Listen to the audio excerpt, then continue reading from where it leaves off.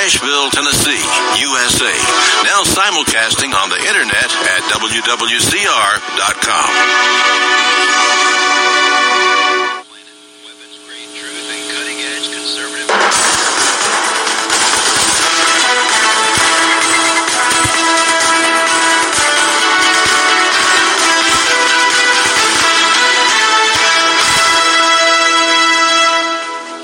This is True News, the truth, the whole truth, and nothing but the truth.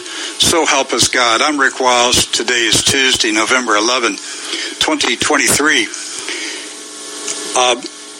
Had the wrong date. Yes, sorry about that. How about that? We're live, and I messed up. I apologize for that. That's what was on the monitor. So,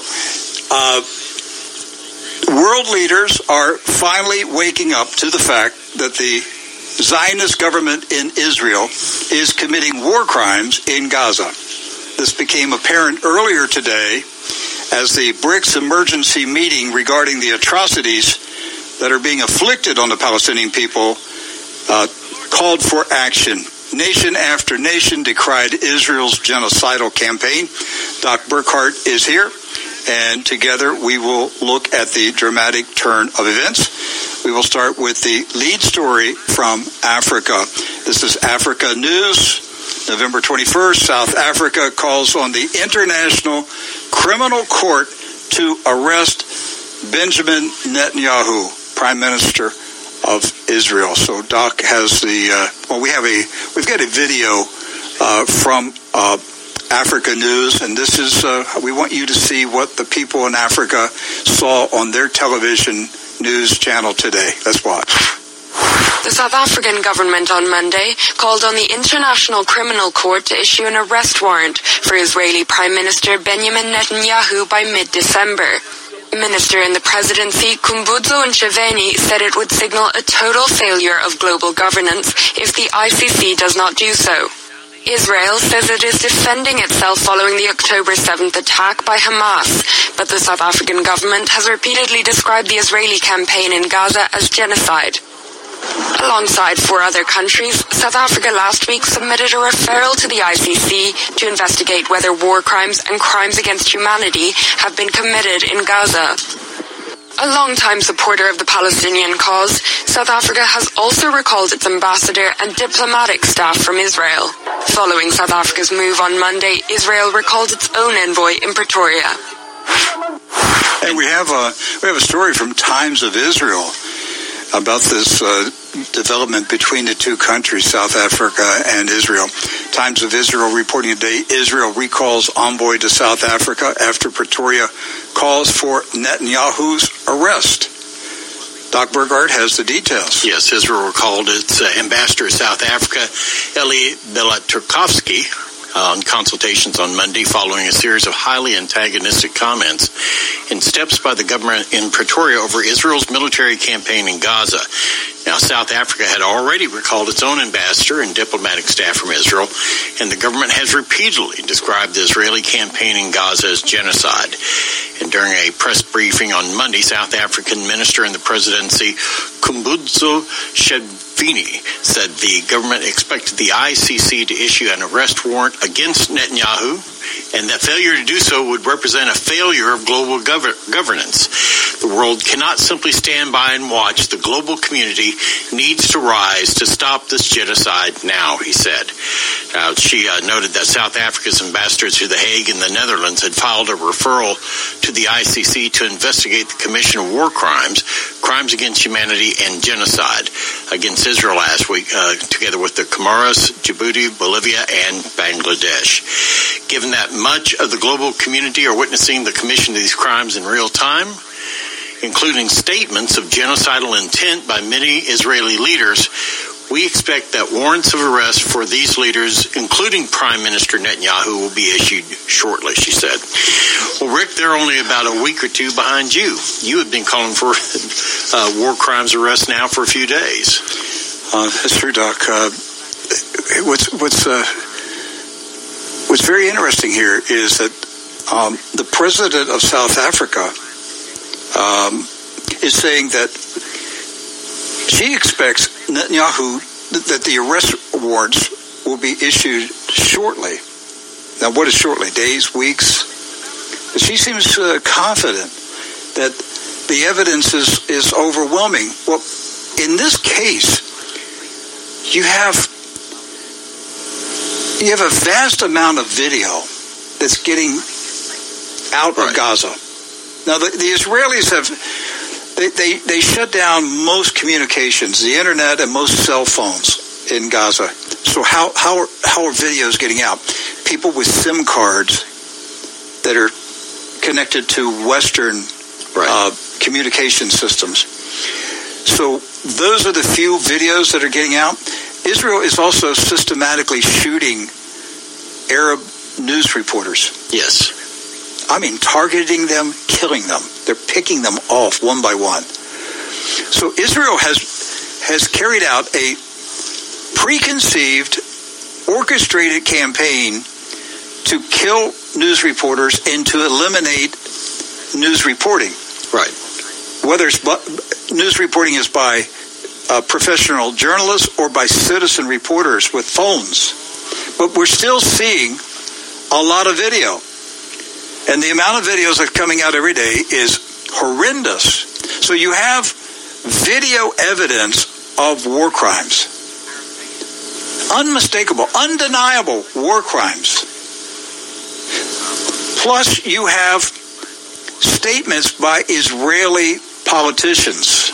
Right. They're called for the genocidal elimination of the Palestinian people. Precisely. So you put those two things together, and you have a case to indict Netanyahu and his cabinet, plus the commanders of the Israeli military.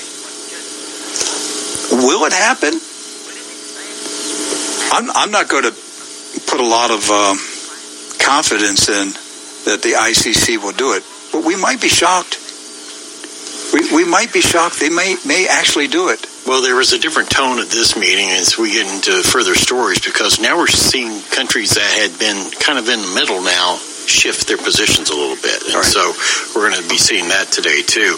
So this BRICS summit, the purpose of why it was called in the first place, this is from Al Arabiya News, was the Gaza situation. That was what the emergency meeting was all about. So think about this, Doc. They called an emergency meeting of the BRICS nation. This wasn't a regularly scheduled meeting. Right. So as Rick reported, South African President Cyril Ramaphosa accused Israel of war crimes and genocide in Gaza as he chaired an extraordinary summit of the BRICS group of nations on Tuesday. Now, Pretoria is hosting this virtual meeting of BRICS. That's a group of major emerging economies that include Brazil, Russia, India, China, and South Africa, aimed at drawing up a common response to the Israel-Hamas conflict.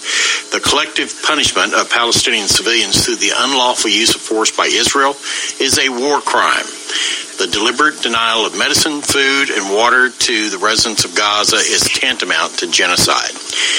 Now, Rick, I don't disagree with their statements or anything like that at all. But the fact that an economic alliance got together to have an emergency meeting regarding a political, or really a war situation that didn't involve any of their particular countries, I think is telling about the confidence and power that BRICS is having. Yes, you're absolutely right, Doc. The South African president, Mr. Ramaphosa,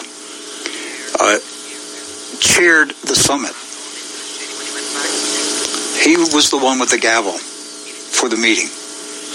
And in attendance were heads of state, cabinet ministers for Brazil, Russia, India, China, South Africa.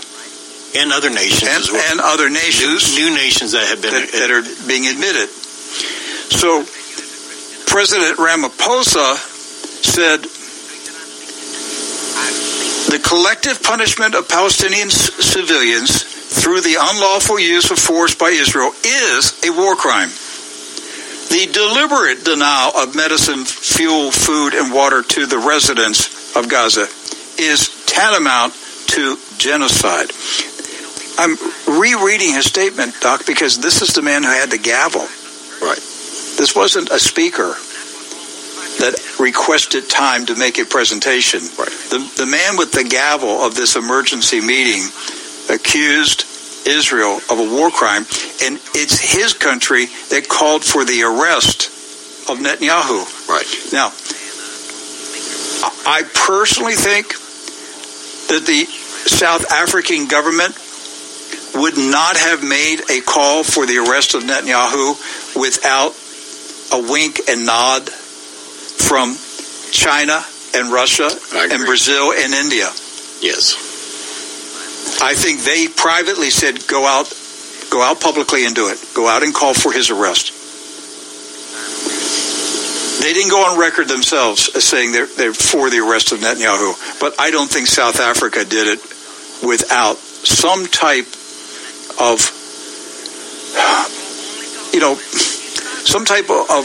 of approval that said, you can make this very radical statement. And we will not condemn you. Right, and it's been nearly 12 hours since he started making these statements. And if there were going to be a drawback from any other nations in BRICS, we would have heard about it by now. Yes, China or Russia would have stepped out and said, "Hey, wait a minute, South Africa has gone too far. We're not calling for the arrest of Netanyahu." Right. I think their silence tells you that they do support the arrest of Netanyahu. So, Putin's getting even. Remember, Doc, the West has an arrest warrant out for Putin. Putin's getting even. Right. Now, if Netanyahu gets criminally charged by the International Criminal Court, then if he lands someplace where Interpol can pick him up, they will, right? He can't leave the country now.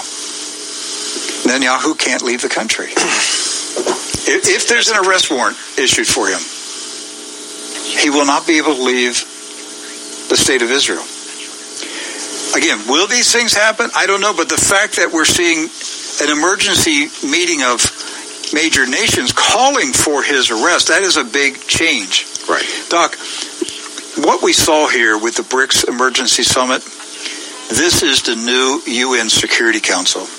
Yes, I was thinking along this, and we're seeing the world getting split in two right now. There will be two United Nations. Right. I don't know what they're going to call them.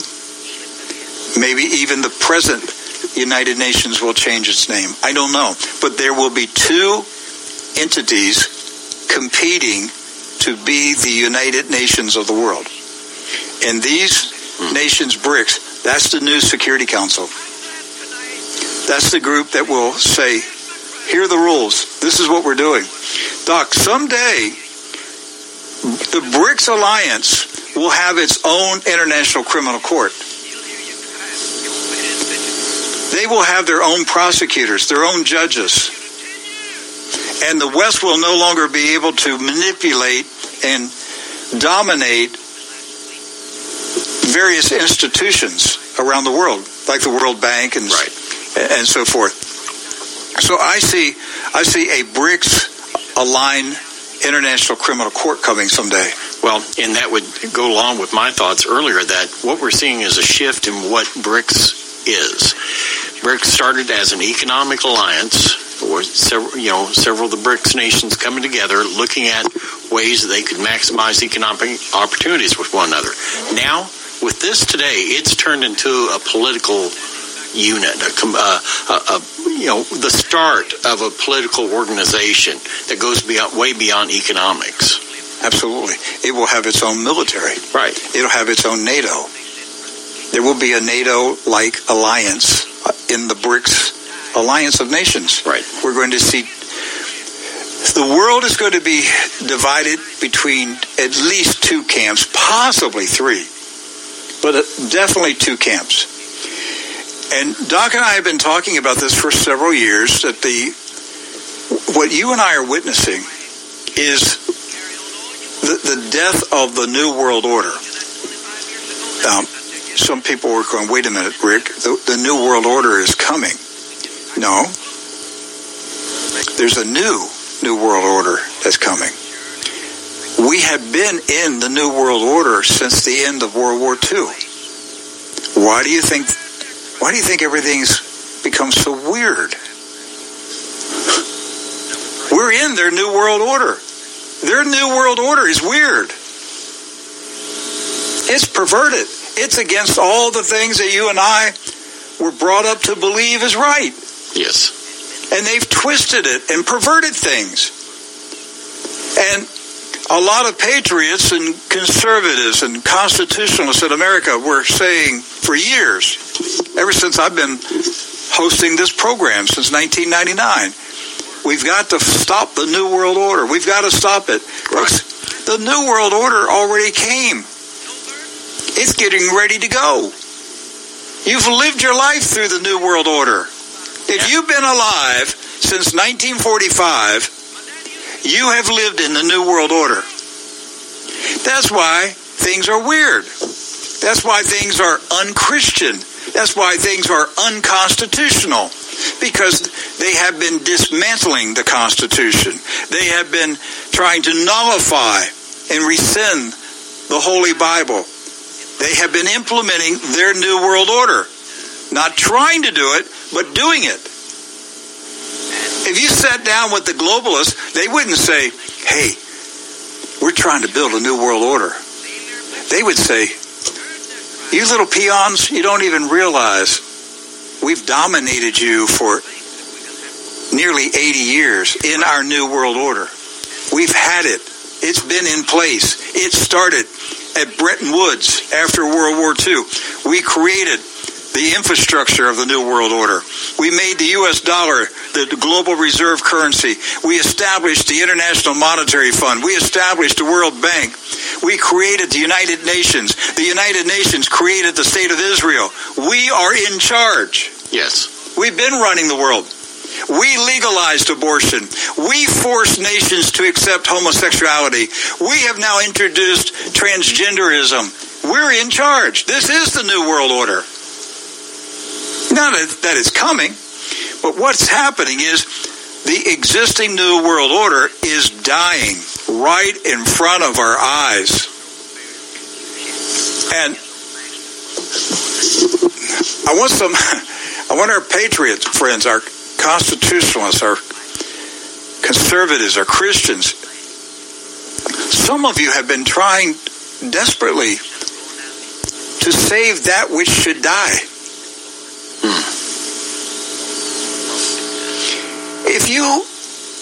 If you had lived when the Roman Empire was collapsing, and you frantically tried to save the Roman Empire, it meant that you didn't understand the monumental changes that were occurring on the planet. Why would you save the Roman Empire? And so we've had people mistakenly over the last several decades trying to save what they thought was our way of life, but what they were trying to save was the last gasp of the New World Order. My view is, let it die. Let that thing die. There's a new...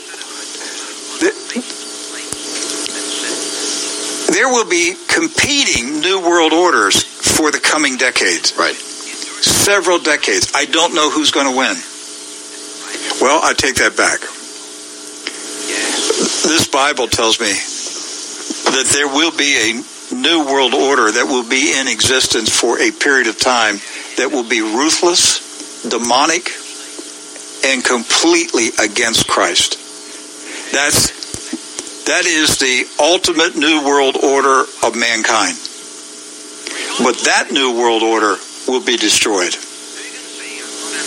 And it's in Psalm 2. Yes. Psalm 2 prophesizes the end of the final New World Order. Regardless of who's in control of it. Whether it's the West, the East, the Zionists, or something in between. Or something in between. We don't know how many more of these New World Order empires are going to come and go before Christ comes. Because when Christ comes, he's not going. Amen. Empires come and go. Nations come and go. Dictators come and go. Christ will come. He's not going. When he comes back, his kingdom shall have no end. Yes. It's lights out for the New World Order, boys. Lights out for Satan. And eternal light will shine from New Jerusalem. So there's at least, I would say, 2 new world orders coming immediately. The West will reconstitute something. This thing is dying. The West will need a new financial system. They will need a new political structure. What happens, Doc, when the dollar is no longer the global reserve currency? What replaces it? I don't know. Yeah, will we end up with a global currency, or will it suddenly shift? No, there's not going to be, not in the immediate future. There's not going to be a global currency. That's just the point. There's not going to be one. The only way that there would be a global currency would be one of the 2 competing new world orders would have to completely collapse and surrender. So either the United States and Europe totally collapses and surrenders and is conquered by the East, or the East totally collapses and is conquered by the West. That's the only way you're going to get a global system in the immediate future. And that immediate future, for me, is decades long. The current New World Order has been in existence since 1945. We're now in 2023. It took this long for it to die. And it is dying. It is on a respirator. It's gasping for breath. It can't function. But it's got a 45 in its hand, and its finger can still move. That's a pretty good analogy there, Rick. Okay? You've got a weak, dying person on a stretcher, it's on a respirator, but gripping a loaded 45 and still capable of pulling the trigger. And I'm talking about nuclear warfare. And the East knows it. The East knows, hey, that thing's dying, but it's still dangerous. It's dangerous. It's got weapons, and the weapons are loaded. It's cocked and ready to fire. And so what the East is doing is slowly deflating the Western balloon. Hadn't thought of it. They're slowly deflating the Western balloon. Let the air out slowly. Don't frighten the beast. Let the air come out slowly. Every year it gets weaker. It comes down lower and lower. It's weaker. It's smaller. It's shrinking. There will be a day it disappears. That's their thinking. So the West obviously knows that they're in trouble. The danger is they may strike out. They may do something really crazy, like nuclear war, with an attitude is, if we can't rule the world, yes, nobody's going to rule the world. Right. That's the danger part. Because when you have these people that have controlled trillions of dollars and they suddenly realize they're going to lose their power and their wealth and their dominance in the world, you don't know what they'll do. You don't know what viruses they will release. Yes, in a last-ditch effort to strike out at something. Because that's all they ever do. They could release a virus that kills Chinese people. Yes. They could release a virus that kills Russians. Jesus said, if God the Father does not shorten the days of mankind, no flesh would survive. Right. No flesh. No flesh. Nothing would be alive on earth. Not even a cricket. No flesh. No animal, no human, no flesh would survive. Because the warfare is going to become so horrendous, so wicked, diabolical, beyond our comprehension. That's what's up ahead. The question for us is, how far ahead is it? And we don't know the answer to that. We don't know. What we know right now is that the world is splitting, the world system is splitting in two. And you will either be in a Western system or an Eastern system. Now, will Europe split away from the United States? That's a possibility. Would Europe say, we're going to go out on our own? we're going to walk away from the United States, and now it's the United States and Canada and what's left of North and Central and South America, and that becomes the bloc. And then you have a European bloc, and you have an Asian bloc. And most likely the Asian bloc will control the African bloc. Because I don't see the Africans or the South Americans in a position yet that they have enough clout to create their own competitive system. So they will have to align with someone. With somebody. They're going to have to pick the T-Rex that they want to dance with. Because that's really what it comes down to. Two dinosaurs fighting each other. And Russia doesn't really want to be aligned with China. But for the circumstances right now, they don't have a choice. Because it's survival for them. The West is coming after Russia. So we pushed Russia into the arms of China. Yes. Foolish foreign policy of the ruling class of America. 25 years ago, Russia wanted to join NATO. We had the opportunity to become allies. The foolishness of the CFR ruling class, the Bilderberg boys, the Trilateral Commission guys, this arrogance of the ruling class, they pushed Russia into the arms of China. And now you hear talk show hosts and think tank experts talking about this axis of evil. Well, you created the axis of evil. Right. Your arrogant foreign policy created it. So we have two world orders that are forming right now. In this program, I'm talking to people who are living in both of those systems. How so? How are they living in both those systems? No, not simultaneously. I'm saying our audience, Doc, we have Americans that are in the American New World Order. Right. We have Europeans who are listening to us, watching us. They may be in a future European New World Order bloc. Or Europe may align itself with the United States bloc. They're in it now. I mean, the European Union is a CIA operation. Yes.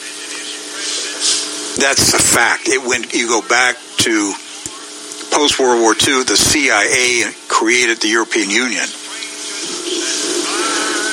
But we also have people watching True News right now who live in Asia, who live in Russia, who live in Eastern Europe. You know what block you and I and Doc are in? We're in the Jesus block. Right. We're not aligned with anybody's New World Order. You have to be aligned with the Kingdom of God World Order, because that's the ruling order. That's the winner. That's the one that's going to go home with the prize. Right. The New World Order is the new universal order. It's not a world, it's the universe. Right. He has a new universal order. And that order came into existence at Calvary. When Christ came out of the grave triumphant, the new universal order was established. And the full manifestation of it is coming when Christ comes back. I said that the prophecy is in Psalm 2. And many of you know which one I'm talking about. This is where God is speaking to the rulers of the world. And he tells them, you guys have a conspiracy? And he really does accuse them of right. Conspiring. And God says, I laugh at you. I'm up here in heaven. I look down at you. You're like little ants to me, and I laugh at your conspiracy. Let's look at Psalm 2.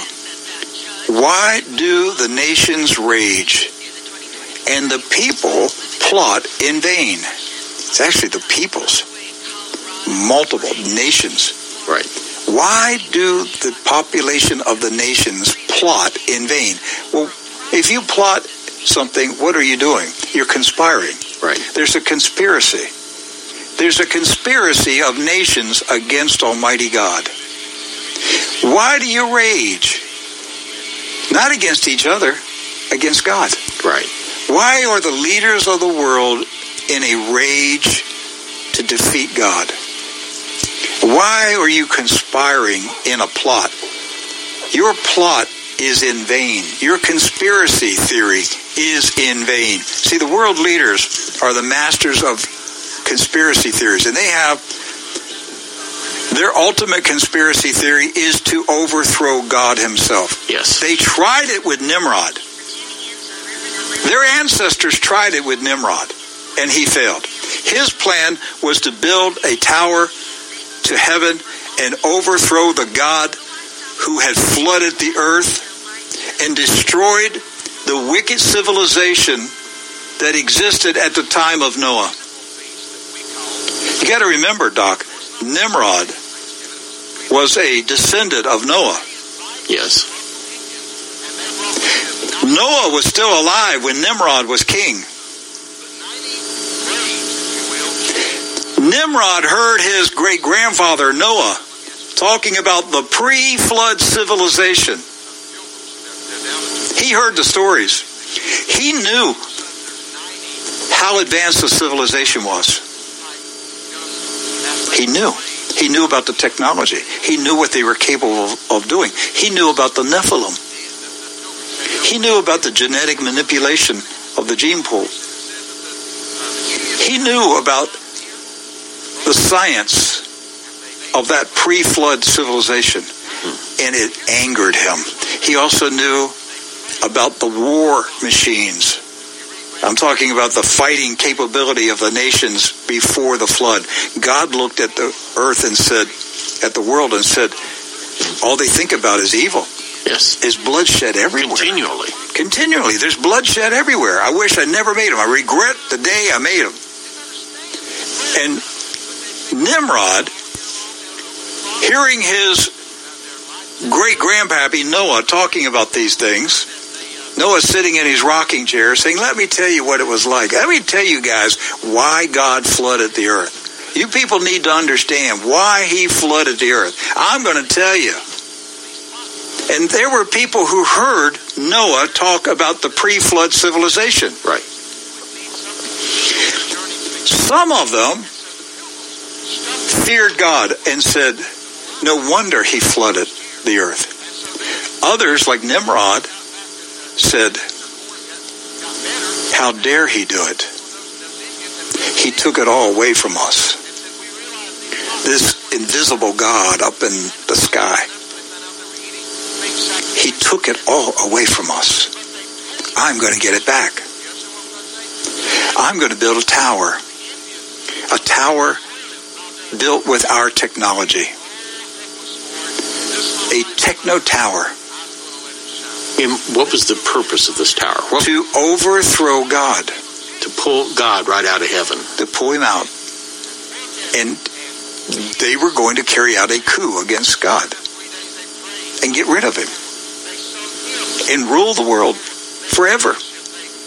And they never again would have any rules and regulations and morality and Bibles and commandments. Never again. Right. They'd get rid of all that stuff. So, we look at Psalm 2. And God is saying, why do the nations rage in anger against me? Why are all the peoples plotting in vain a conspiracy theory against me? The kings of the earth set themselves and the rulers take counsel together against the Lord. Right. Listen, folks, the ruling class of the world get together and they take counsel together. They huddle together in a summit. Not just one. Or a forum. Or a forum. But this is not just one. This is ongoing. Yes. This is an ongoing conspiracy through the ages. God has a controversy with the nations. This is the evidence of the controversy with the nations. What do you got against me, guys? God's looking down and says, why are you so angry at me? Why do you have your secret meetings in your palaces and underground bunkers and secure rooms? You think I can't hear you? I can hear everything you're saying. But they think that they're holding these secret summits to build their new world order. A world order that does not have Jesus Christ. Right. And he says, and the rulers take counsel together against the Lord and against his anointed. Who is his anointed? It is his Son, his only begotten Son, Jesus Christ. They take counsel against the anointed. And they say, let us tear off their bonds and cast away their ropes from us. Tear off their bonds. Right. God. Who is there? God and his anointed. Yes. Father, Son, Holy Spirit. Yes. Let's tear off their bonds. We're bonded to them. We're stuck with them. We're tied to them. We're chained. We can't get loose from this God who flooded the earth in the days of Noah, took away all the civilization, all the technology, all the war-making abilities, all of the sorcery and secret knowledge of Babylon. It was all destroyed. All of it wiped out.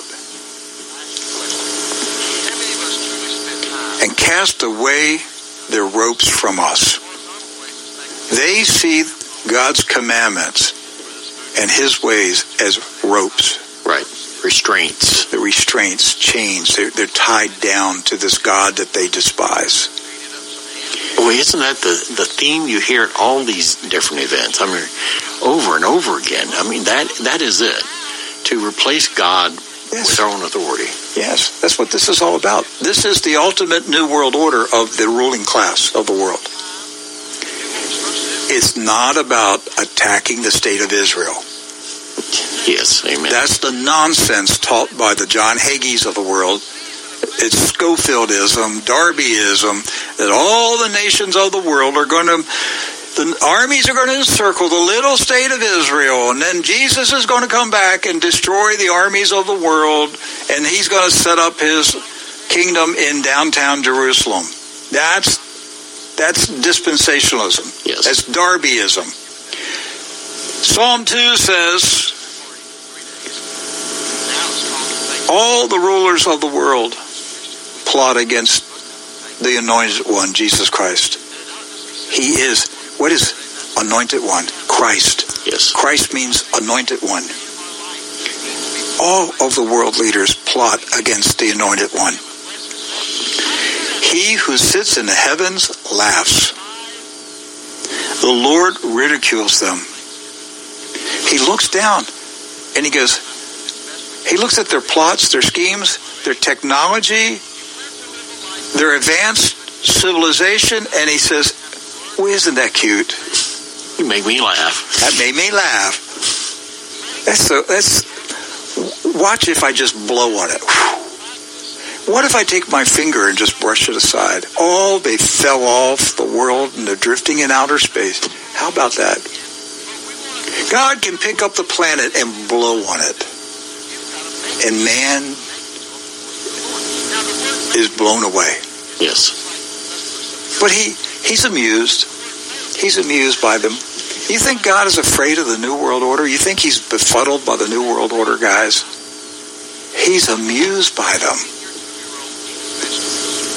They're at it again. And they're at it again, but this time they're splitting like a cell. Like it's subdividing like a cell. You've got the existing New World Order that is splitting and becoming two competing world orders. And he says, look at that. Now it's doubly funny. You're going to fight among yourselves. So it says, the Lord ridicules them. Then he will speak to them in his wrath and terrify them in his burning anger. That's the day of the Lord. Yes. He will speak to them. Who's them? The rulers of the world. He will speak to them in his wrath. He will terrify them in his burning anger. He will send fire to earth that will burn up their fire. That's how hot it will be. Some of you need to ponder this. God will send fire to earth that will burn up man's fire. You just think about that all day. What kind of fire burns up fire? Then he says, I have installed my king on Zion, my holy hill. I'm sorry, Kabbalists. You're not going to build your third temple in Jerusalem. You're not going to install your wicked king. God says, I have installed my king of Zion. Yes. His king is his son. He chose who would be the king of the earth. And he ordained that Jesus Christ shall be the king of the earth. And he said, I have installed him. Yes. Not I will. But at that time. He is king now. Jesus Christ is king now. Yes. On his cross, in 3 languages, was King of the Jews. It was in 3 languages. Right. So the whole world would understand. He is king now. I will declare the decree of the Lord. He said to me, you are my son. This day have I begotten you. And look at verse 8. Ask of me, this is God speaking to Jesus, his son. Ask of me and I will give you. I, God, will give you, Jesus, what? The nations. For what purpose? Your inheritance. God the Father says to Jesus Christ, Son, ask me for the nations. I will give you all the nations of the world as your inheritance. I'm putting it in my will. You inherit everything. The Zionists don't inherit anything. No. The communists don't inherit anything. The homosexuals don't inherit anything. The American government doesn't inherit anything. The Anointed One inherits all of it. Right. It's been promised to him already. It's already been promised. And this promise goes back to Abraham. That's right. This is the promise. The nations of the world. Christian Zionism teaches that the state of Israel will bless the world. They teach that the Jewish people will bless all the nations of the earth. That is a lie. That is a heresy. It is blasphemy. It is Jesus Christ who will bless all the nations of the world. Right. He was given the inheritance. I will give you the nations for your inheritance and the ends of the earth for your possession. You will break them with a scepter of iron. You will dash them in pieces like a potter's vessel. What's going to happen on the day of the Lord? Jesus Christ will break the rulers of the world with a scepter of iron. Yes. He will dash them into pieces like a potter's vessel. He will take the nations of the world and throw them down and smash them. The armies, the empires, the banking systems, the wealthy families, the scientific centers of learning, it will all be thrown down and smashed like pottery on the day of the Lord. Then God gives some advice to the rulers of the world. Now then, you kings, be wise. Be admonished, you judges of the earth. God says, now here's my advice to you. Be wise, rulers of the world. Here's my advice to you. Serve the Lord with fear, tremble, and trepidation. Kiss the Son. Yes. Kiss the Son. Kiss my Son. God says right now, rulers, Joe Biden, kiss my son. Xi Jinping, kiss my son. Benjamin Netanyahu, kiss my son. Why? Lest he, the son, become angry and you perish in the way. For his, Jesus, his wrath kindles in a flash. Blessed are all who seek refuge in him. That's the new world order that's coming. It's the Jesus new world order. We're going to see some tumultuous things in the years ahead. We may have decades, I don't know. Nobody knows. But the way that we have lived since 1945 has ended. We're living in the vapors of the New World Order. The American Republic that we knew and loved and cherished has died. It's not coming back. There's not going to be any MAGA movement that's going to restore it. Not what it was. Right. It's not going. There will be something new. Right. But it's not going to be what it was. The same thing happened to the Roman Empire. They had 5 different changes in form of government over their entire history. They became something else. They were still the Romans, yes, but they had to become something else to compete in that new environment that each age found itself in. Greece is still here as a nation, but they're not an empire. Right. But at one time they ruled the world. Yes. But they're still here. America will still be here years from now. Right. But it's not going to be what it was. We are witnessing the death of America. And instead of wasting your time trying to save a dying patient on a gurney that has a respirator attached to it, you should spend your time proclaiming the kingdom of the Anointed One, because that's the ruling class. I mean, that is the universal world order that will last forever. Right.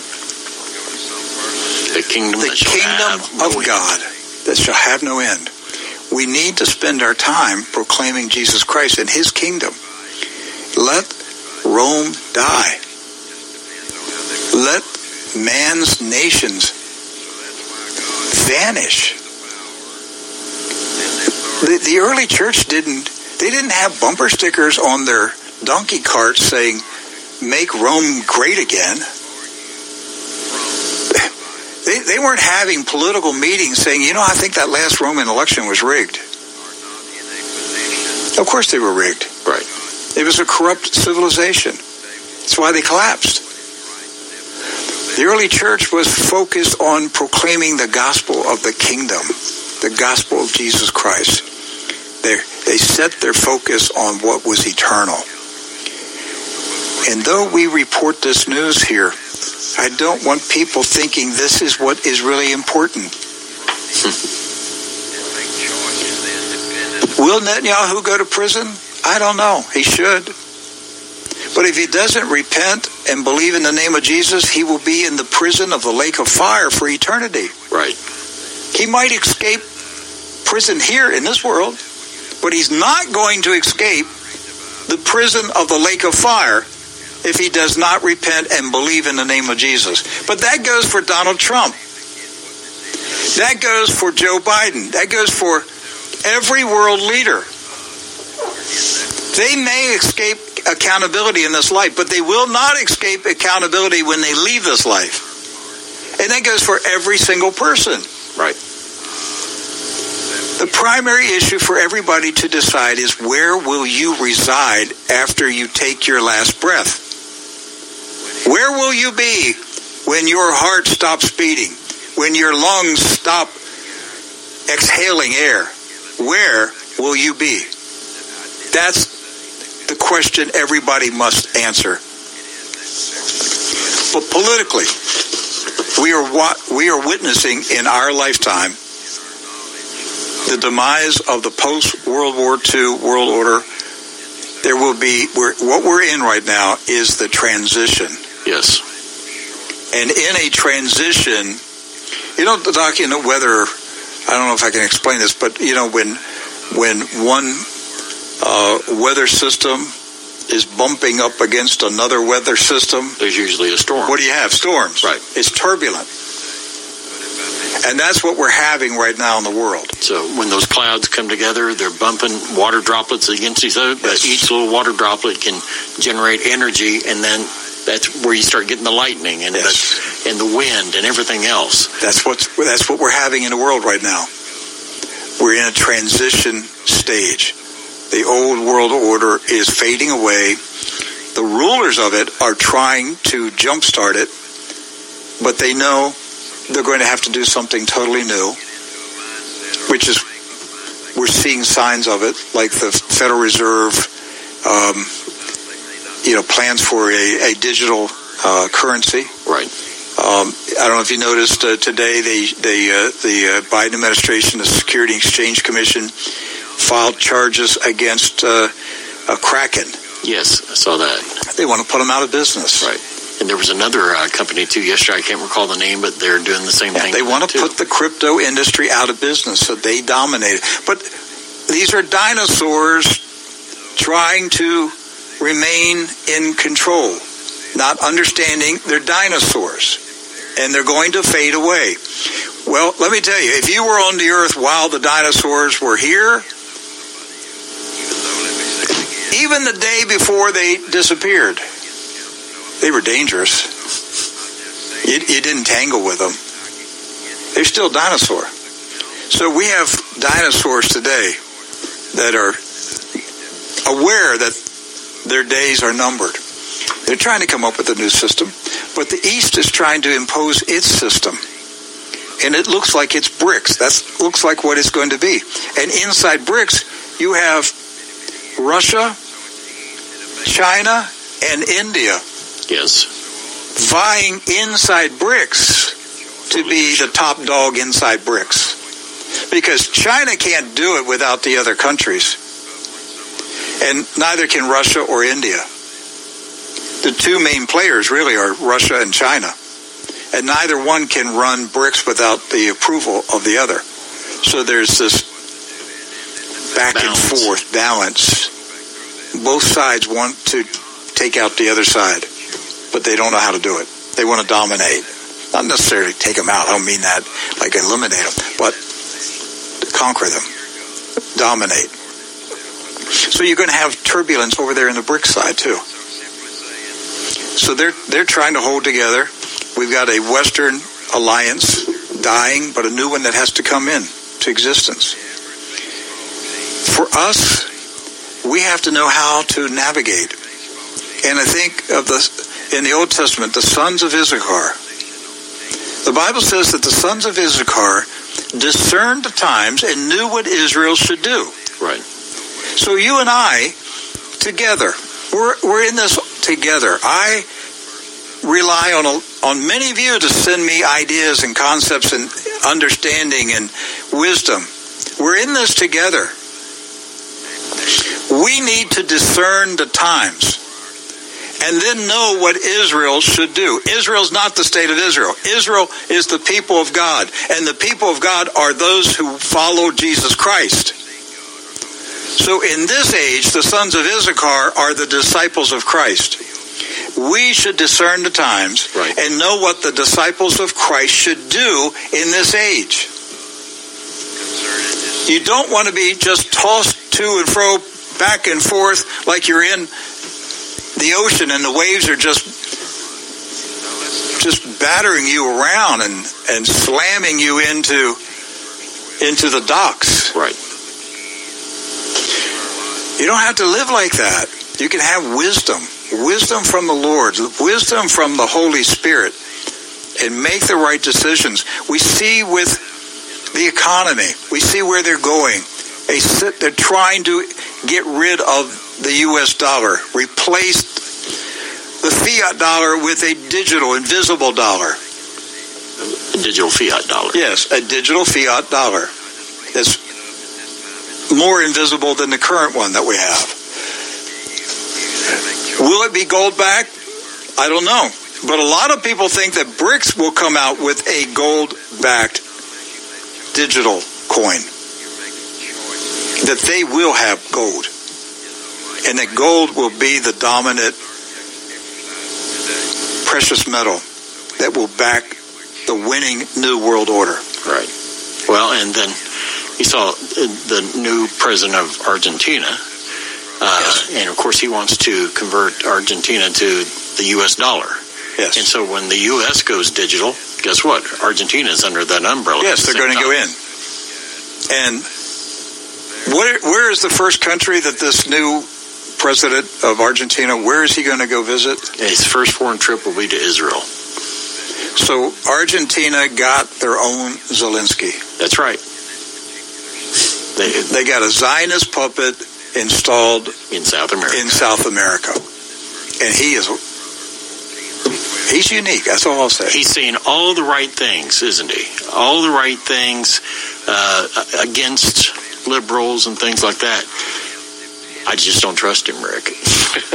Well, last night I watched a video of Ben Shapiro raving over him. Oh, that automatically kicks. Wouldn't that be enough right there to tell you? Ben Shapiro's just, I thought Shapiro was going to hyperventilate. And Shapiro made a hand gesture. I'm too old to know what these hand gestures are. I don't know if it means something among young people. I'm an old geezer. How am I going to know? All the hand gestures I know are old geezer hand gestures. You've intrigued me. What was the hand gesture? I don't know. I'm not going to do it in program because it might be obscene. I don't know what it is. Okay. But he deliberately made that hand sign. Okay? I don't know.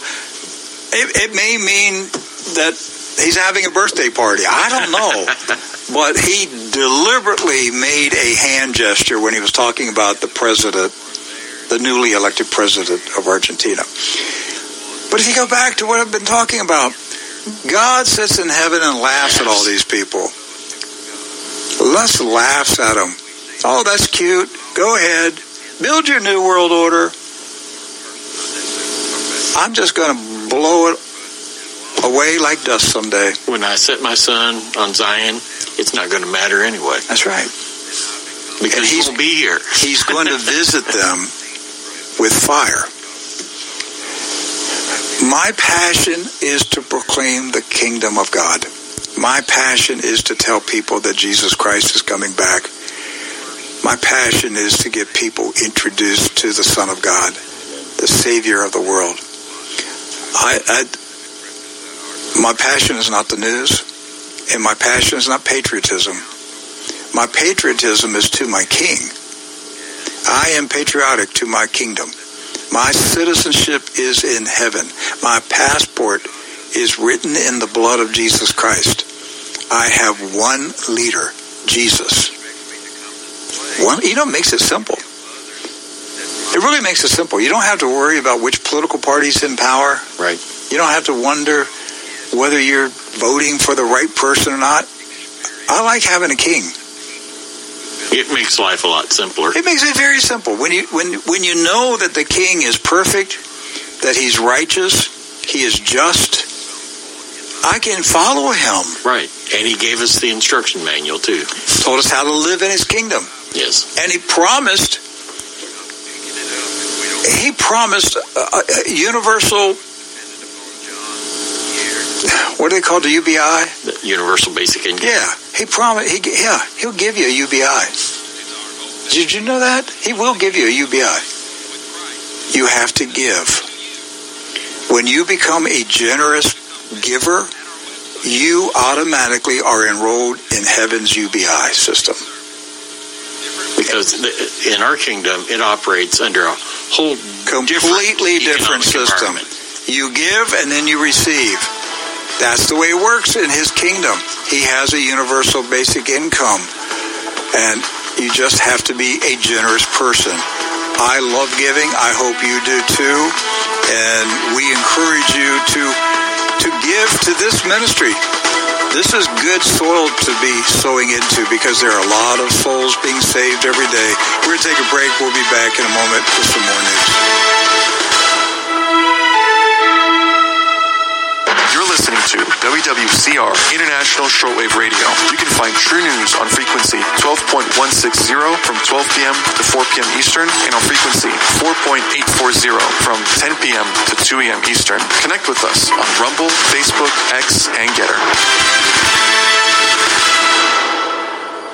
WWCR, Nashville, Tennessee, USA. Well, I hope our first hour was better than you watching all the gory videos that we had prepared. I don't know, we got here about 5 or 6 pages of gory genocidal videos.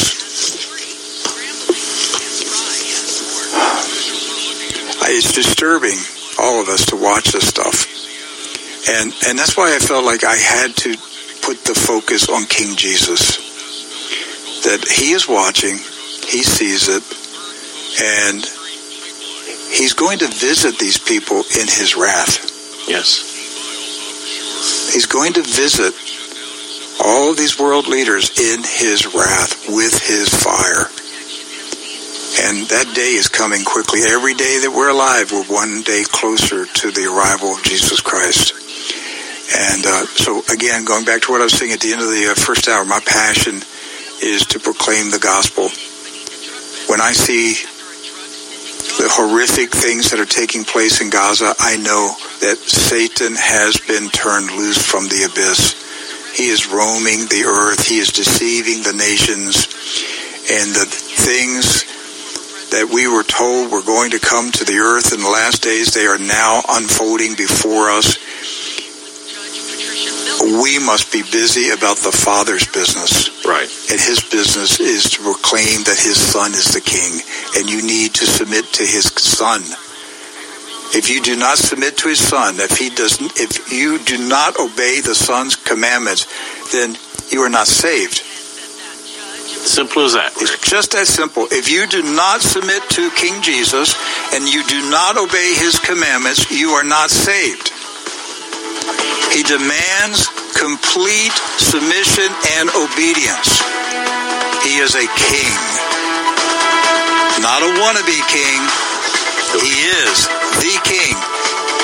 God the Father installed him on Mount Zion a long time ago. We'll be back with Morning Manna. Are you concerned about this economic storm and how your IRA and 401k will fare during these turbulent times? Top experts are predicting now is the time to be protecting your assets with physical gold and silver. Find out why Genesis Gold Group is the #1 recommended company by your favorite preppers and homestead channels. Receive Genesis Gold Group's free definitive gold guide today, or give them a call at 800-200-GOLD.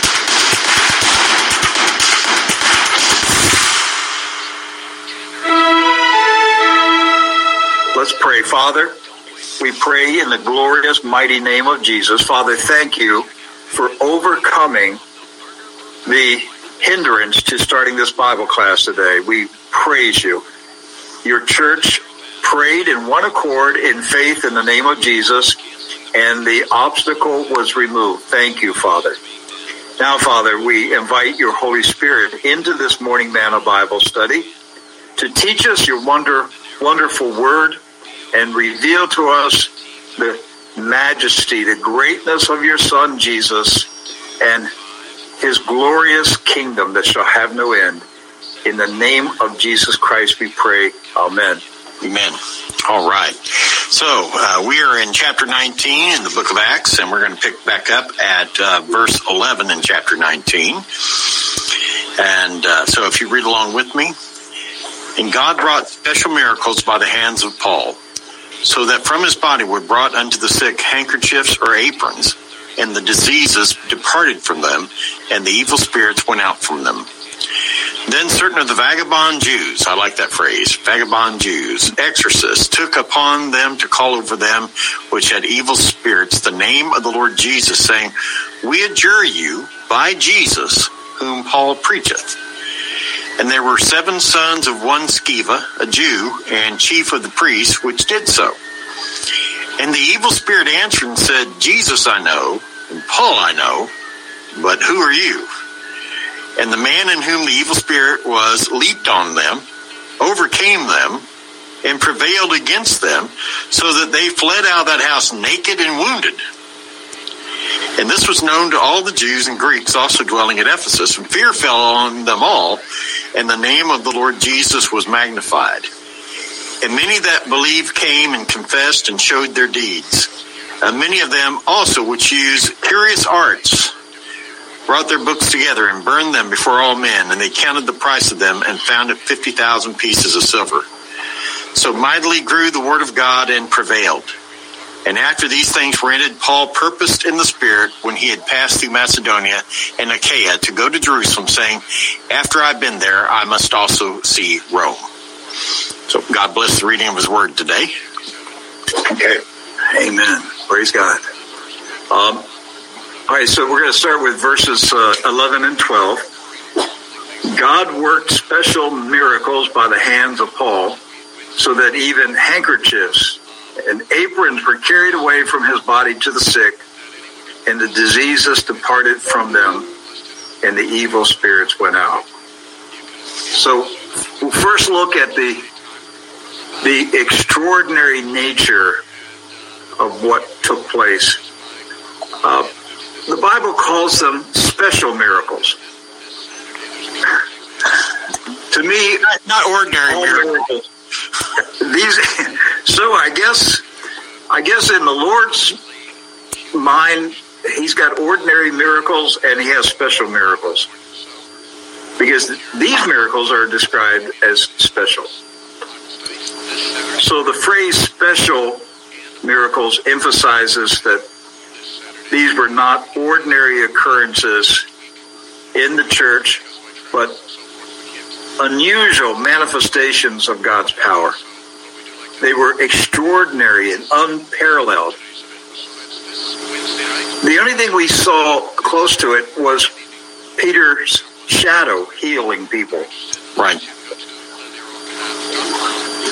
So these are remarkable, unusual manifestations of God's power. And they were intended to confirm the truth of the apostolic doctrine that Paul preached. And number two, we have unique healing objects. Handkerchiefs and aprons were used as instruments of healing. Physical items that transported the healing power of God. These objects, again, handkerchiefs and aprons, were brought to Paul, who prayed over them, who came into physical contact with them, and then they were taken back to the sick. And the demon possessed too. Yes, to the sick and the demon possessed. So the handkerchiefs were called pseudoria. It's the same as a handkerchief to wipe perspiration from your face. Right. The word was pseudoria. That was the Latin word. And the aprons were, I think it was semicentia. Yes. A Latin word. It's a narrow apron, like a sash, worn by artists when they're working. Or when I say artists, I don't, not just like painters, but sculptors, anybody in a craft. It's an apron that they wear during their work. So these are uncommon healing methods, and it was done to serve as a sign of God's extraordinary power. Transmission of healing. The healing power of God was transferred into a physical object. And when placed on a sick person or demon-possessed person, they were delivered and healed. The diseases departed and evil spirits fled. A divine confirmation.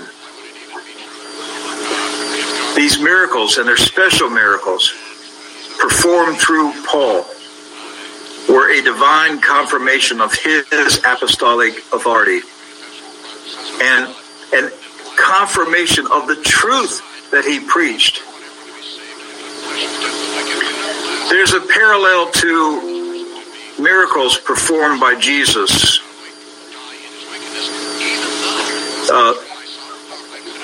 The expulsion of evil spirits. And, the amazing miracles. And it's a confirmation of faith. The healing of the sick and the expulsion of evil spirits confirm the faith of those who witnessed or experienced these miracles.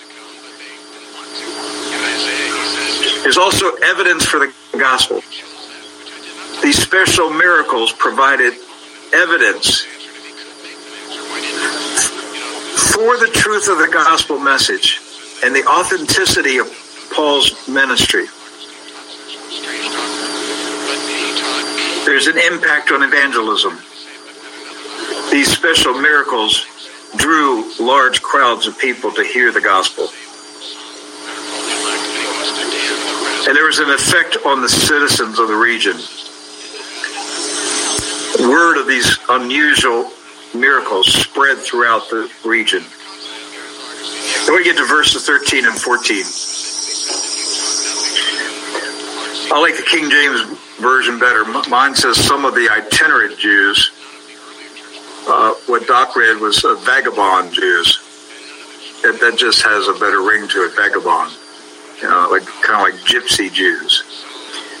Some of the itinerant Jews, exorcists, took on themselves to invoke over those who had the evil spirits the name of the Lord Jesus Christ, saying, "We adjure you by Jesus whom Paul preaches." Verse 14, there were 7 sons of one Sceva, a Jewish chief priest, who did this.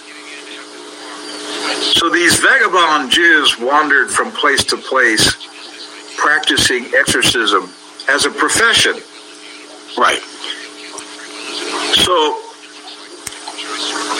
they're like the magician that we studied in the earlier chapters of Acts.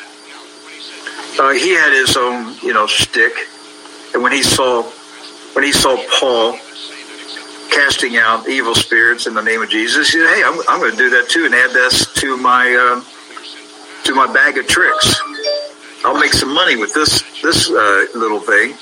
Right. So they were called exorcists, but they really weren't. They were practitioners of witchcraft, is what they were. They were Kabbalist Jews. Yes. Plain and simple, these were Jews who practiced Kabbalah. They believed that just the words that Paul was speaking was what the power over the demons, yes, the evil spirits. That's what yes, the basis of witchcraft is, that it's words that, that do the work, if you will. Incantations. Right, spells. You got to have the right formula. That's right. There you go. Say it. You have to say it the right way, use the exact words, say it the exact way, do it the precise way, and you got the magic. That's what they believed. They used charms and spells and incantations to what they claim was to deliver people possessed by demons. Right. But these vagabond Jews were demon-possessed themselves. You got it. Some of them, and Doc, this is going to be really fascinating to you as I studied this. Some of these vagabond Jews at that time claimed to possess secret knowledge that they said came from Solomon. I don't doubt it. So they're Freemasons. Yes. Yes, it's the Freemasons. It's the same people you have today, the Christian Zionists, the Kabbalists, the mystery. You have these mystery rabbis that dress in black and talk about mysteries, and they appear on Christian TV shows, and they're spooky looking. They're just spooky. Well, they're spooky because they got spooks. They're messing around with. They're messing around with demons. They're nothing other than Kabbalist Jews who are practicing Kabbalahism, and this goes back to the secret knowledge that was gathered by Solomon. Wow. Remember, Solomon went into occultism. He strayed from the Lord. Everything is going on about building the third temple in Jerusalem. It is not about, they say, well, we have to do this so Jesus comes back. So they're doing a big building and stopping Jesus from coming back. Right. Now, they're building it to house their secret knowledge. They're building a temple to Freemasonry and secret Babylonian knowledge. That's what it's about. So, these vagabond Jews, that could be a song, couldn't it? Sounds like the name of a band. That should be in a Broadway play. No, I think it's the name of a rock folk band. Okay, Vagabond Jews. Vagabond Jews. You could have Bob Dylan in it. You could have, Right now they'd be performing in Argentina. Oh, that's true. Oh man, what a story that is. So yes, after they played in Ukraine. So just another clown, Rick. He's just another clown. He's just another clown. These vagabond Jews heard about the miracles performed by Paul, and they said they were going to imitate Paul. So they specifically attempted to use the name of Jesus in their exorcism, but they were not disciples of Jesus. This was all about show.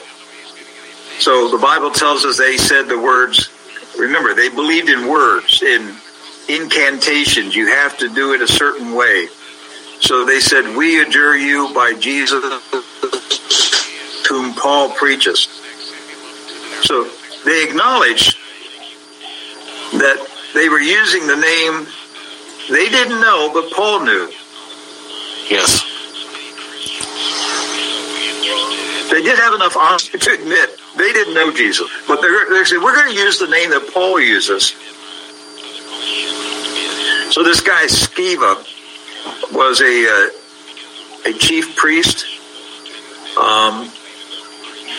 But where was he chief priest? Nobody really knows. He had 7 sons, all of them involved in the practice of exorcism. So this is a family business. Yes. And Sceva was just as involved as the boys. Oh, yes. Oh, he trained them. This is a family business. They were Kabbalah Jews going from town to town, practicing magic. And yet they were magicians, and yet they were claiming to cast out evil spirits. Yes. But they were operating in evil spirits. And you go, well, that doesn't make sense. The devil will do anything to keep people fooled. He'll cast out his own demons if that keeps you fooled. He doesn't care. So the number of sons, 7. Doc, it possibly Sceva had 7 sons because he believed in numerology, and he thought 7 sons would give him maximum power. Probably, yes, I can see that. So, years earlier, he told his wife, you're making one more. We got it. We're not stopping at 6. I got to have 7. Can't have 6. Got to have 7. And when we reach retirement age, you'll be glad we had 7 because the power will be maximized. Remember, Kabbalah Jews believe in numerology. Numerology is essential to Kabbalahism. And that is just as much witchcraft as anything else. Yes. And you've got to be careful because a lot of Christians get sucked into the looking at the numbers and everything. There's significance to numbers in the Scripture. That's true, but there's not magic power in numbers in the Scripture, and that seems to be something that even a lot of Christians or so-called Christians get enraptured by. Rick. Yes. Particularly 777. You see 777 in a lot of things that Christian Zionists use. I think they do it innocently, not realizing that they're actually practicing numerology because they've heard a Kabbalah rabbi who is pretending to be a Christian pastor. They've heard him talk about the power of 777s, not realizing he's teaching numerology. Right. Verse 15. The evil spirit answered, Jesus I know, and Paul I know, but who are you? I mean, it's funny. It's really funny. I can just see, and hear the demon. I know Jesus. I know Paul. But who are you? I have no idea who you are. I'm not coming out because of you. Now, if Jesus shows up, I'll leave. If Paul shows up, I'll leave. But I'm not showing up for you, Skiva. Or any of your boys. So, yeah. So the demon in this possessed man questioned their authority and knowledge. The demon recognized Jesus and Paul and acknowledged their authority and power. But the evil spirit challenged the legitimacy of the Jewish exorcists. And something else in this verse, Rick, that's interesting. And I don't know how other translations read this, but in the King James it says, Jesus I know and Paul I know. But it's two different words that are used for know. Okay, I didn't look into that, Bob. Yeah, so it says Jesus I know, but that knowledge is based on I recognize the authority and the command of Jesus. Okay, so that's what that know. It's ginosko. Jesus I ginosko. Okay, I recognize the authority of the name of Jesus. But when it says Paul, it uses a different word, epistemi. And that word epistemi, so Paul I epistemi, basically the evil spirits say, I'm familiar with Paul. So I recognize the authority of Jesus. I'm familiar with Paul, but I don't even know who you are. And so it adds a little bit extra layer of depth there. Well, you have three levels of knowing. Right. The demons knew Jesus because they recognized him as the Son of God. Right. They had awareness of Paul because he was anointed by God to speak for Jesus. But when it came to Sceva and his sons, they had no idea who they were. That's right. 3 different levels of the word know. That's right. So you now have a dramatic turn of events.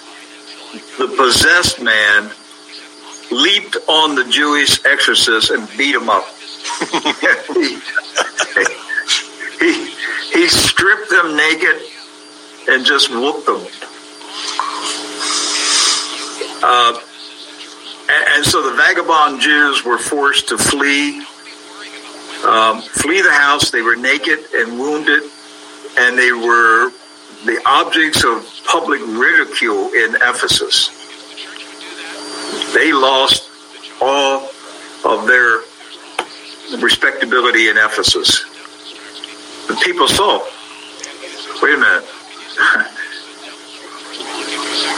People who were there said, wait a minute, I heard a demon-possessed man actually say he knew Paul and questioned who Sceva was.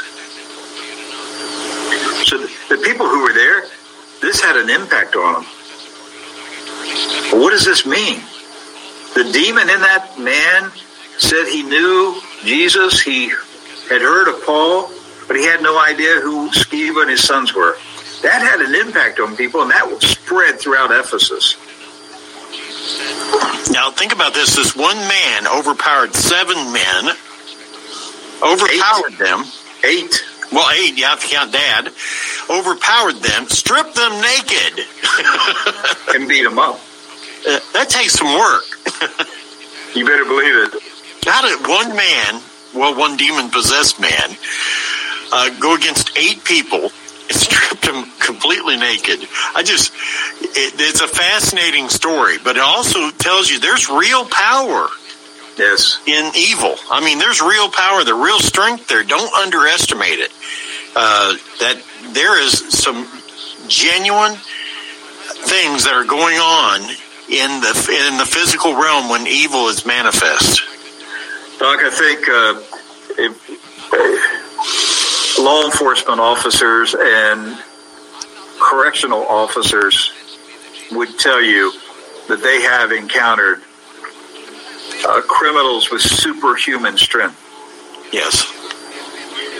And which is why they have tasers. That's why they have restraining devices, because they can't control the person. The person is being driven by the demons that's in him. Right. So we see here the exorcist did not have a personal relationship with Jesus. They referred to him as Jesus whom Paul preached. The other thing that we see here is the foolishness of a superficial use of the name of Jesus. That is a dangerous thing to do. Right.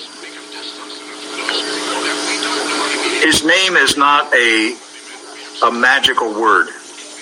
You just don't throw out his name. And that's what they were doing. Yes. It was superficial use of his holy name. We also see the power, the real power of the name of Jesus Christ. Yeah, and sometimes even Christians are guilty of just casually using the name of Jesus. Mm-hmm. And if we get anything out of this lesson, it should humble us in knowing that the name of Jesus has power in it. Real, genuine power. And we're not to take it to sing. That's right. Just saying his name releases power. That's why our society over the last 50 years has worked to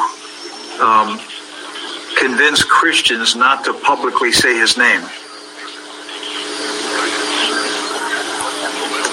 Even down, it started with, removing Bible reading and prayer from public schools, and then public buildings. And then somewhere, I guess in the 90s, it was, you can't say Merry Christmas.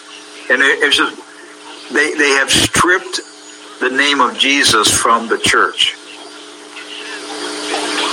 And I don't think most Christians realize the brainwashing that's been done to the Christians in this country. Agreed.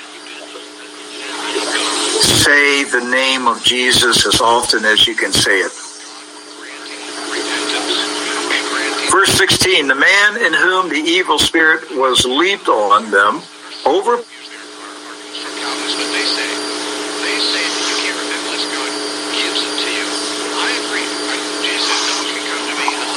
them. Yes. And prevailed against them. became known to all, both Jews and Greeks who lived at Ephesus. Fear fell on them all, and the name of the Lord was magnified. So the incident with Sceva and his 7 sons involving the demon-possessed man became widely known among both Jews and Greeks living in Ephesus. They could not keep it a secret. It was a topic of conversation in homes, in cafes, at the marketplace, in government buildings. People were talking about it. God used it to advertise the name of Jesus. Right. Did you hear what happened to the Sceva boys? Yep. Yeah, they left town. They were naked. They had to go buy clothes. They had to buy the clothes while they were naked. Think about that, Doc. If you've been stripped naked, you got to go to the clothing store and buy new clothes, but you're naked. Where do you put your wallet? You want to try it on? You know, if the shopkeeper said, "Do you want to try it on?" No, I'll just take it. I'm going to put it on right now. I'm going to put it on right now, and if it fits, that's fine. If it doesn't, that's fine too. I'm leaving. Okay. So this event struck fear into the hearts of all who heard it. And they realized the seriousness of using the name of Jesus without genuine faith and authority. Right. Because that was the message. Don't mess around with the name of Jesus. There's power in that name. Don't flippantly use his name like it's an incantation. And the people were filled with fear and awe, recognizing that the name of Jesus was not to be used lightly or insincerely.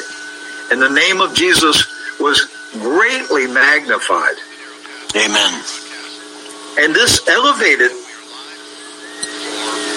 awareness and respect for the name of Jesus. People held the name of Jesus with reverence, understanding that it was a holy name. Verse 18, many of those who had believed came, confessing and declaring their deeds. Many of those who had believed came. They confessed, they declared their deeds. And what deed did they declare? What did they believe? They believed what they saw and heard. And if they were not eyewitnesses to the very event, they believed the report about what happened. They came where? They came to Paul. What did they do? They confessed. They confessed their sins. They declared their sins. They declared their deeds. So this actually turned into a soul-winning meeting, because fear and awe gripped the people who heard about this event. And the name of Jesus was magnified. And so many people who had previously practiced magical arts and sorcery came forward to confess their deeds and to openly declare their conversion to faith in Jesus. See, Sceva and his sons, these vagabond Jews, had been evangelizing cities for Kabbalah. Kabbalah was the religion. Don't believe any of this Judaism stuff. Most of them, their real religion is Kabbalah. Yes. They use Judaism as a cover. Their real religion is Kabbalah. They're witches and warlocks and wizards. Yes. Today. and you have some very influential American pastors and Bible teachers and evangelists who are going to Israel every year to be schooled by Kabbalists. And they admit it. They admit it. Yes. They tell you that they're doing it. They don't say Kabbalah. They just say, in the mysteries of the Bible, the mysteries. Right. The prominent rabbi.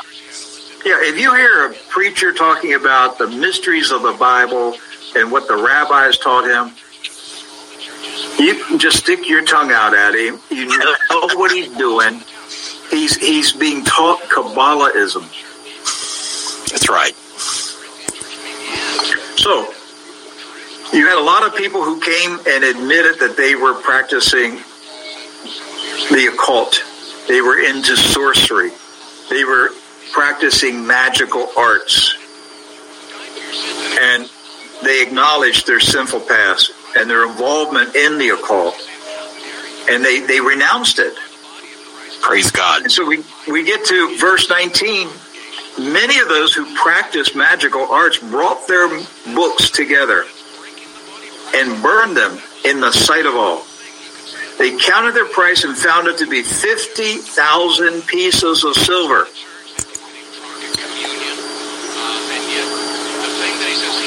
Many people in Ephesus practice magic. They were into white magic, black magic, astrology, incantations, Kabbalah. It's all the same. It's all, they're just various denominations in the Church of Satan. Right. In fact, Ephesus was known for its magicians and astrologers. And there was something called the Ephesian spell. This is an interesting piece of information. The Ephesian spell was a small piece of parchment paper with Kabbalistic words written on it that had obscure meanings. Oh my goodness. It's tokenism. Yes, tokenism. The same thing Rabbi Schneerson did. Yes, tokenism. He'd hand out those dollar bills to everybody. Yes, tokenism. Had writing on them. Those dollar bills had writing on them. Oh my goodness. That's all it is. It's just tokenism. Wow. Yes, so they were called Ephesian spells. That's fascinating, Rick. That really is. So the people who practiced magic brought their magic books.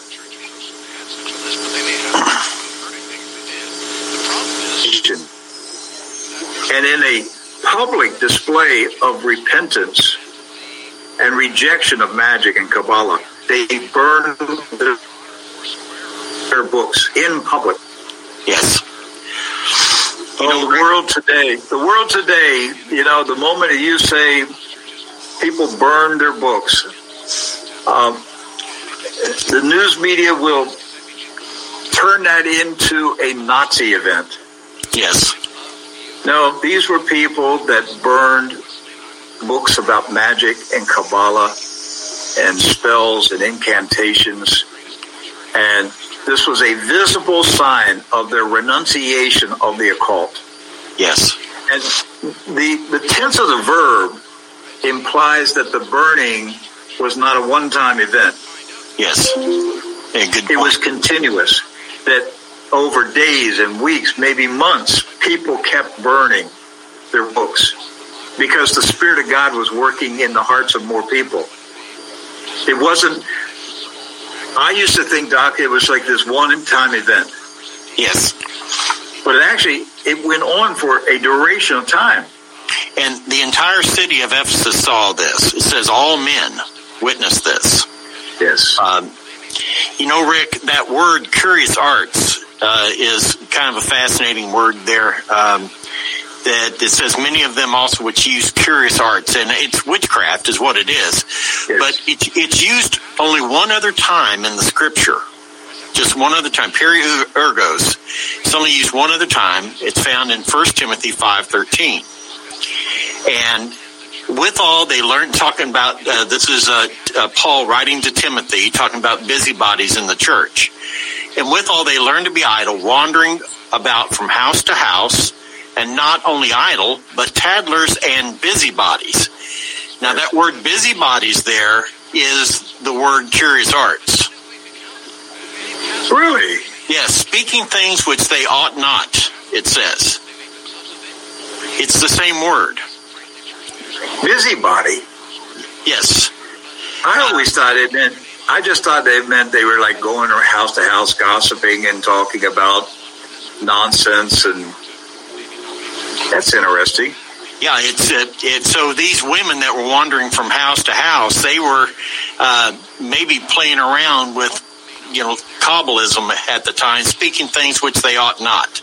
Takes on a whole new meaning for that passage of Scripture, doesn't it? It does. This it says that the value of the books was estimated at 50,000 pieces of silver. Now, I don't know how much silver was in each coin,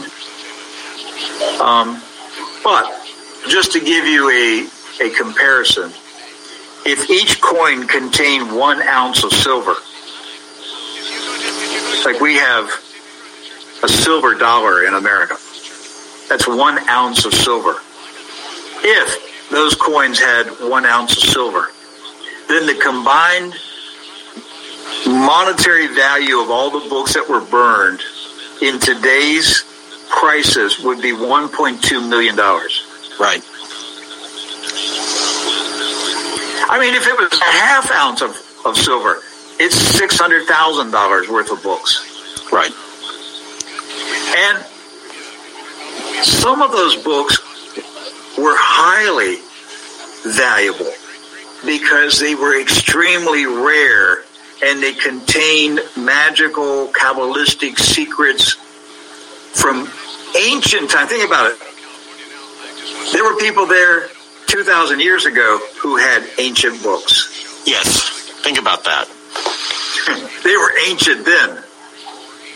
So those books were highly valuable. But what we see here is the transformative power of the Christian faith to take people from practicing witchcraft and the occult and moving them into freedom in Christ. This is the work of the Holy Spirit, because true repentance, what is repentance? Changing the way you think. Yes. True repentance involves confessing and forsaking your sins. You've changed the way you think about this object, this habit. These people changed the way they thought about magic and Kabbalah. Suddenly they understood it to be evil. Their minds changed. This is the real meaning of repentance. If your mind doesn't change about your sin, you haven't repented. Okay, if your mind has not changed about your sins, you have not repented. Yeah, better ruminate on that a little bit. Yes, that's your thought for today. If your mind is anything but Christ, you have not repented. So the burning of these books signified the rejection of practices that hindered the influence of the gospel in their lives.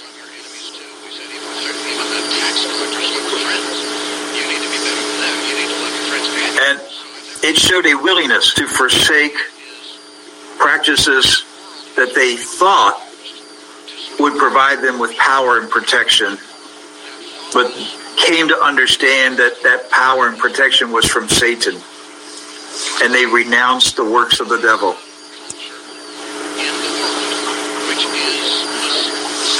You know, the early church and many traditional churches today, in baptism, before the baptismal candidate is baptized in water, they ask that person, have you renounced the devil and his works? In all his works, yes. In all his works. So, that's a great question to ask everybody today. Have you renounced Satan and all his works? Because there's a lot of people that have not. I know. Some of them are absolutely true. In the church. They're clinging to something that Satan offers them. They've not renounced all his works. If you are unmarried and you're having sexual relations without being married, you are still clinging to the evil works of the devil. And you have not renounced the devil and his evil works. Right. If you believe in killing babies either inside or outside the womb, you have not renounced Satan and all his works. That's right.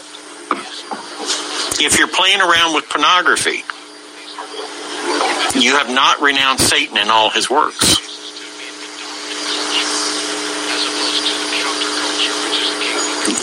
There's no gray area. If you're a frequent user of drugs and alcohol, you have not renounced the devil's works. So what we see in Ephesus was the victory of Christianity over darkness and superstition. And this burning of the occult books in Ephesus was a significant moment in the history of the early church and its impact on pagan practices. We get to verse 20. So the word of the Lord was growing and becoming mighty. Praise God. This event, the burning of the books, was a remarkable testimony to the power of God's word, because it caused people to willingly give up sinful practices. Some of them had to give up practices that brought them income. Right. Some had to give up their careers. Yes.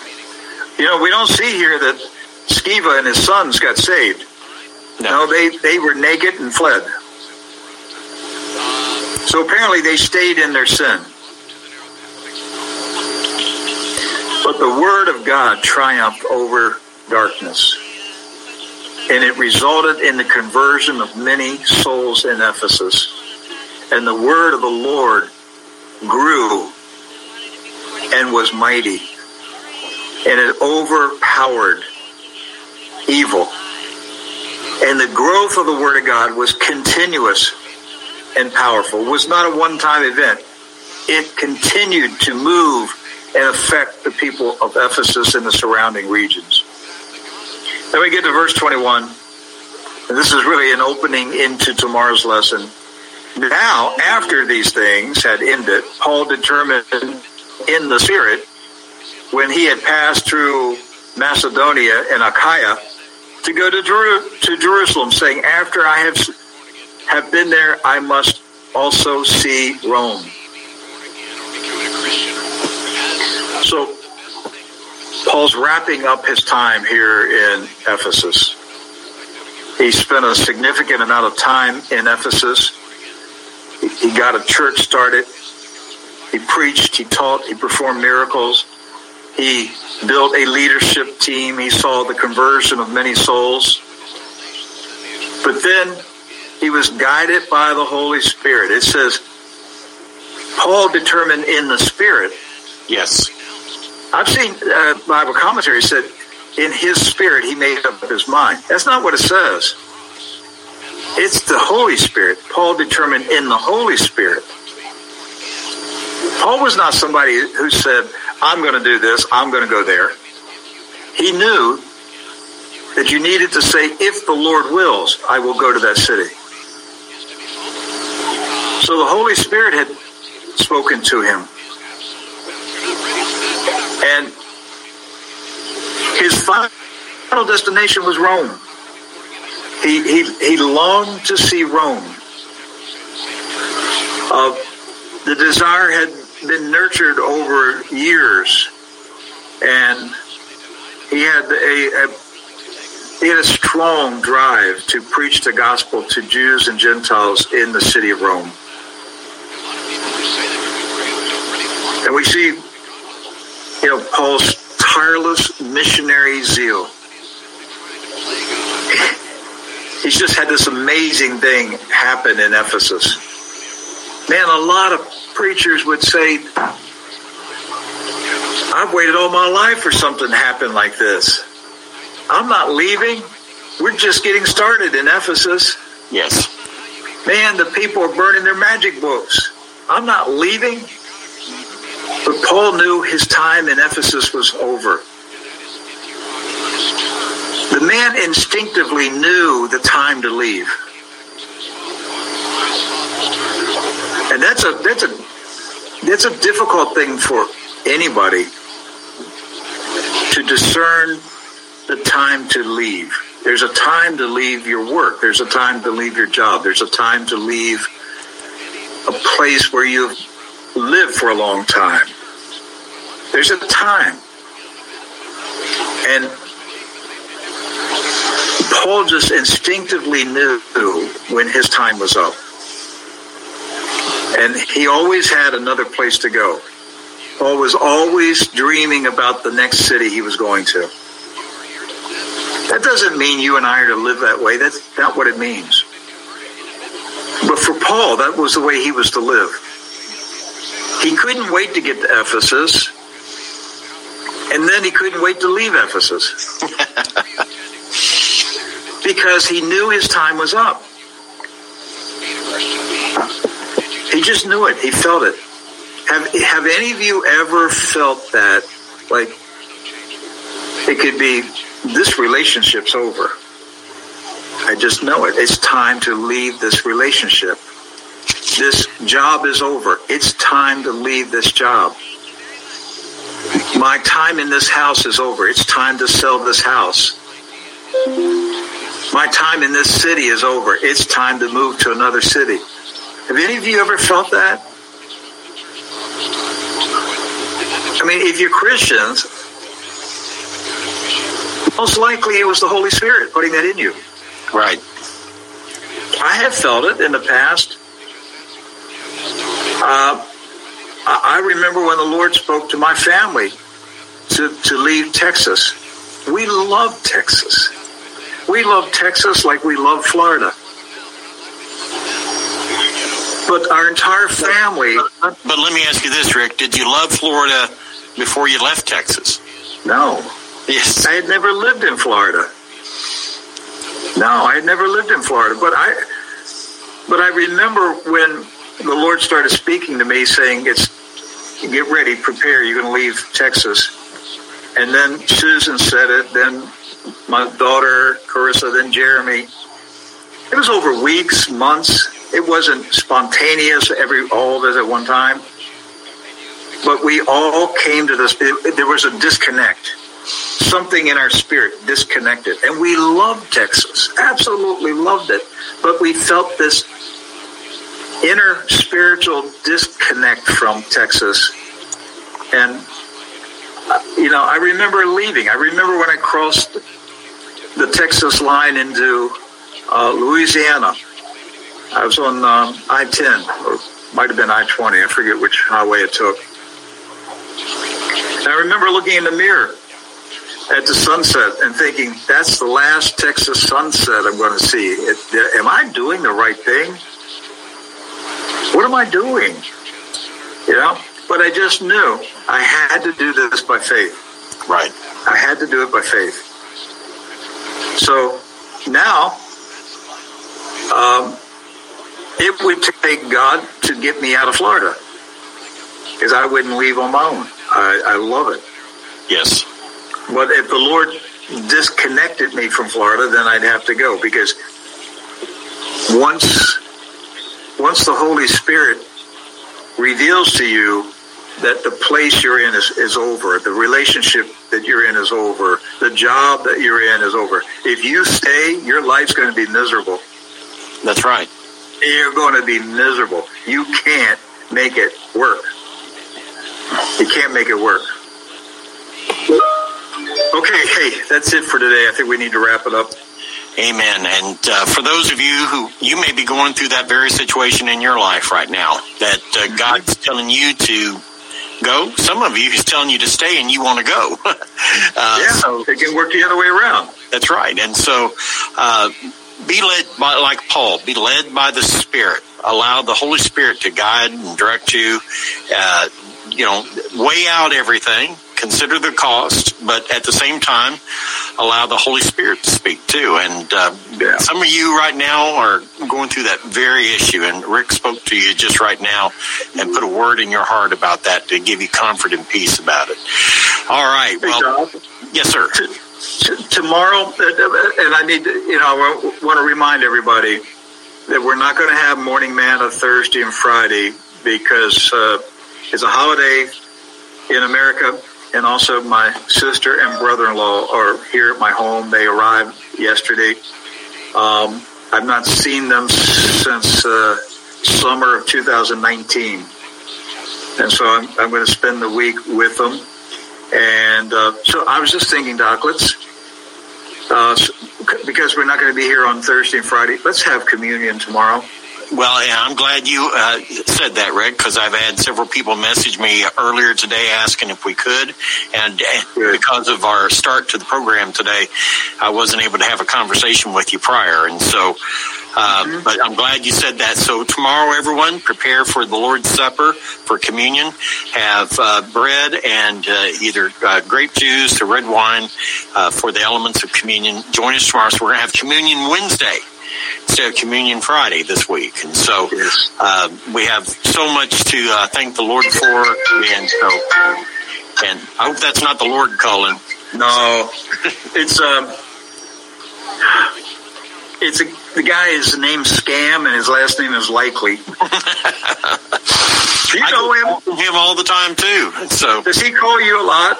Yes, he does. And so old Scam Likely. Scam Likely. So, well, folks, so tomorrow join us for the Lord's Supper, communion, as we have a short week this week. We will not be having Morning Manna on Thursday and Friday this week. So join us tomorrow for communion. And also don't forget to join us each weekday afternoon at 12 noon to 2 p.m. Eastern Time for True News, which you can hear on WWCR International Shortwave, True News, Faith and Values, Getter, Rumble, all the different social media places, and you can always listen to the archives of True News on Faith and Values, and so we want to encourage you to do that. So join us again tomorrow morning, 8 a.m. for Morning Manna. God bless you, and we'll see you there. Everybody. See you later today for True News. Hey, I hope Morning Manna is a blessing to you, because it's a blessing to me to teach it. Oh, it's fun. Isn't it fun? It is. I look forward to every morning at 8 a.m. If I had enough energy, I'd do 7 days a week, but I do need to slow down a little bit on the weekends. Actually, what I do on the weekends is I use the weekends to prepare my lessons for the next 5 days. Right. So I'm involved in Morning Manna on the weekends. I'm doing my Bible study. I'm laying out the outline. I'm making my points that I want to present. And I try to have all 5 lessons finished on the weekend. Right. At least I have a general idea of what I'm going to talk about for 5 days. So that eats up a lot of my time, but I enjoy it. It's got me in the Word of God. It's not labor, is it? Huh? It's not labor, is it? No. You can't get too much of the Word of God in you. It just blesses you and blesses you and blesses you. Speaking of blessing you, I was just notified while Morning Manna was playing that the good folks at American Reserve are going to have a Black Friday sale that will go through Friday to Monday, which is what, Cyber Monday? Right. So I don't have the details. I just know they said it's going to be a spectacular weekend sale. So there you go. You're the first to hear about it. It's just been announced right here on True News. American Reserves will have a spectacular sale for Black Friday through Monday, Cyber Monday. That's coming this weekend right after Thanksgiving. So if you're thinking about making a purchase, this would be the weekend to make a big sale. All right, got to go. I'll see you tomorrow. You're listening to Worldwide Christian Radio, WWCR, Nashville, Tennessee, USA.